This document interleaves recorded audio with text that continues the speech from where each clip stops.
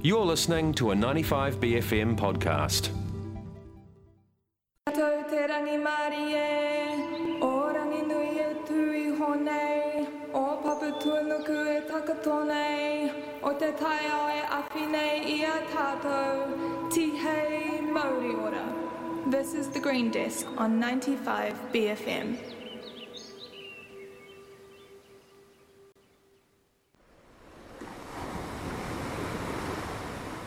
A couple of months ago, Te Papa Atawhai, the Department of Conservation, released its long-term insights briefing, focused on how emerging technologies can solve some of New Zealand's gnarliest biodiversity problems. To get the lowdown on the emerging tech, I spoke with Mike Bunce, the Department of Conservation's Chief Science Advisor, about some of the tech his organisation sees as game changers when it comes to taking care of our land. So the long-term insights briefing focused on three key technologies, or three major areas. And these are not the only ways of listening to nature and making good decisions, but they are three that are kind of emerging for us. We're already doing bits of them, but they're not cemented into the system. So the three areas we're looking at: remote sensing. What does that term mean? It means, I guess, listening to nature from afar. It could be everything from satellite imagery of cyclone-impacted areas. It could be using drones or night vision footage. It could be using buoys that are deployed in our rivers or lakes to detect certain levels of nutrients and when they might spike. So that was the first one, remote sensing, how we use technology from afar or at a distance to listen to nature.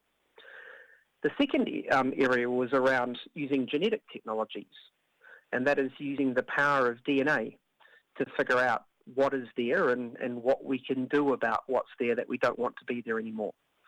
So an example of that being environmental DNA technologies, where we can take a litre of something like river water and using the genetic breadcrumbs that all the organisms deposit into the environment when they're moving through it, so we're constantly shedding DNA.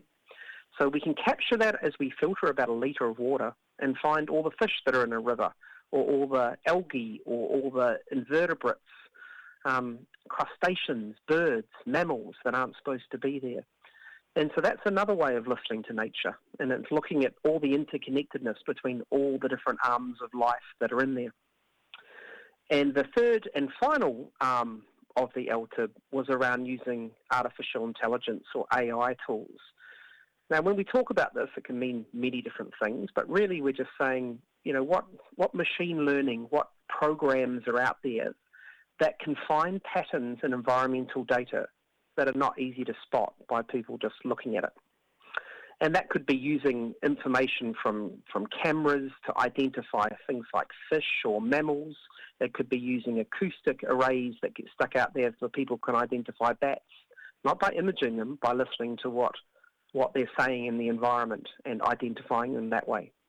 So artificial intelligence or machine learning or the algorithms have got a huge role to play in many aspects of society, but we've got a bit of work to do in the conservation estate and trying to actually activate them in those areas. One of the doc projects I was hoping you could share a little bit about, if you're familiar with it, was the Spyfish program, because that sounds like an amazing kind of community AI-led combination of something where we can actually make some change with the community and doc. That's right. Spyfish is an example of that. When you stick cameras underwater, you collect an awful lot of footage of all the biology that's there.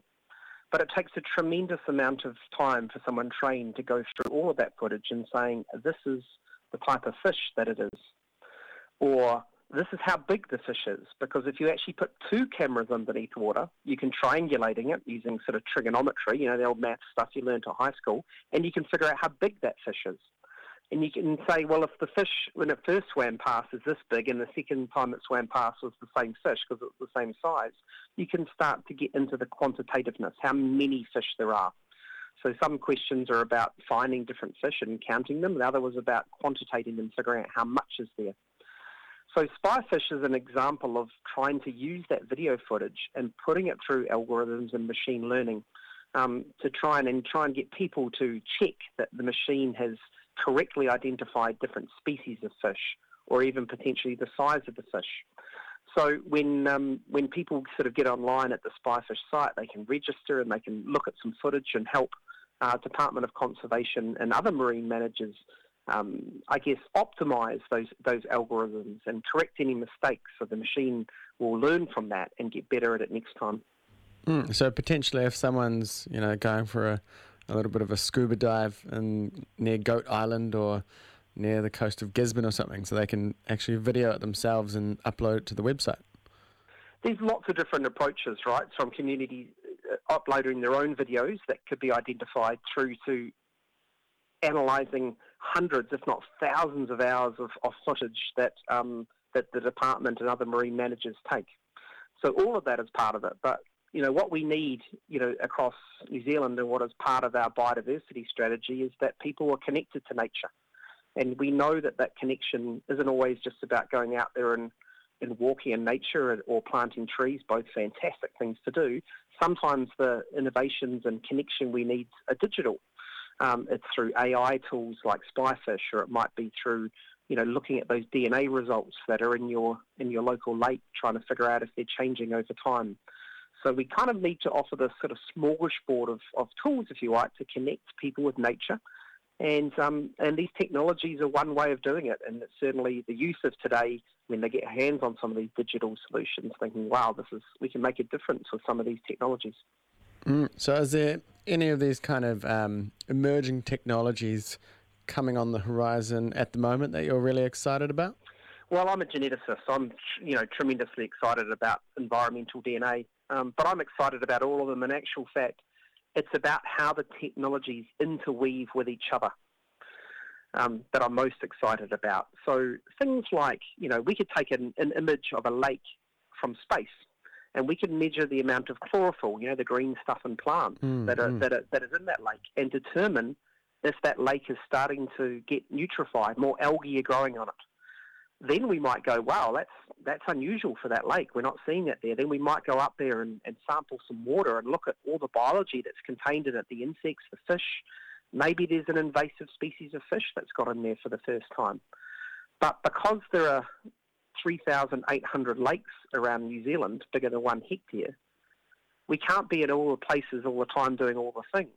So using these tools to sort of triage where we go, why we go, and whether the state of those lakes or rivers is improving or declining. If we can get a barometer of that, if we can listen to nature more effectively, we can keep score and react. We make better conservation decisions. So that's what I'm most excited about. You collect data to make good decisions. You don't just do it to stick it in your sort of stamp collection. You collect the data, you make good decisions, and make a difference for Te Taio, for nature. Yeah, I was often, when I was thinking about talking to you for this interview, I was thinking about just the workload that that DOC has on its hands. Like, you think of not just all of New Zealand, but then you have the fisheries and you have all these islands dotted everywhere. So even if you had triple or quadruple the amount of funding, there's almost no way just humans on their own could actually, take care of the land as well as we should, considering the help it needs at the moment. There is no way that we can do all the monitoring that we probably need to do with the current toolkit we've got. But I've got a sense of optimism that if we embrace these new tools, we can make better decisions on them. But it is overwhelming. DOC and LINZ in combination, we partnered up on this long-term insights briefing, looks after 40% of New Zealand across public conservation land and Crown pastoral land. That's a big chunk. And you can't be on the ground all the time doing all the things. So we need to be really smart about it. We know in the past that we bear the consequences of actions made in the past, of people importing mammals into New Zealand, of people sort of not being aware of discharges into lakes and rivers that cause environmental problems, and we have to then clean that up. And I guess if we listen to nature really effectively and respond based on that evidence early, we can very much save money and time to put our hard-fought conservation dollars into the right spots. And that's our show for today.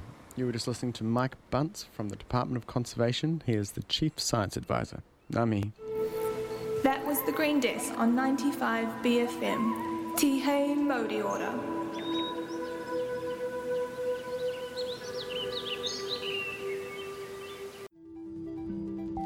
That was a 95BFM podcast. To hear more, head to 95bfm.com/bcasts.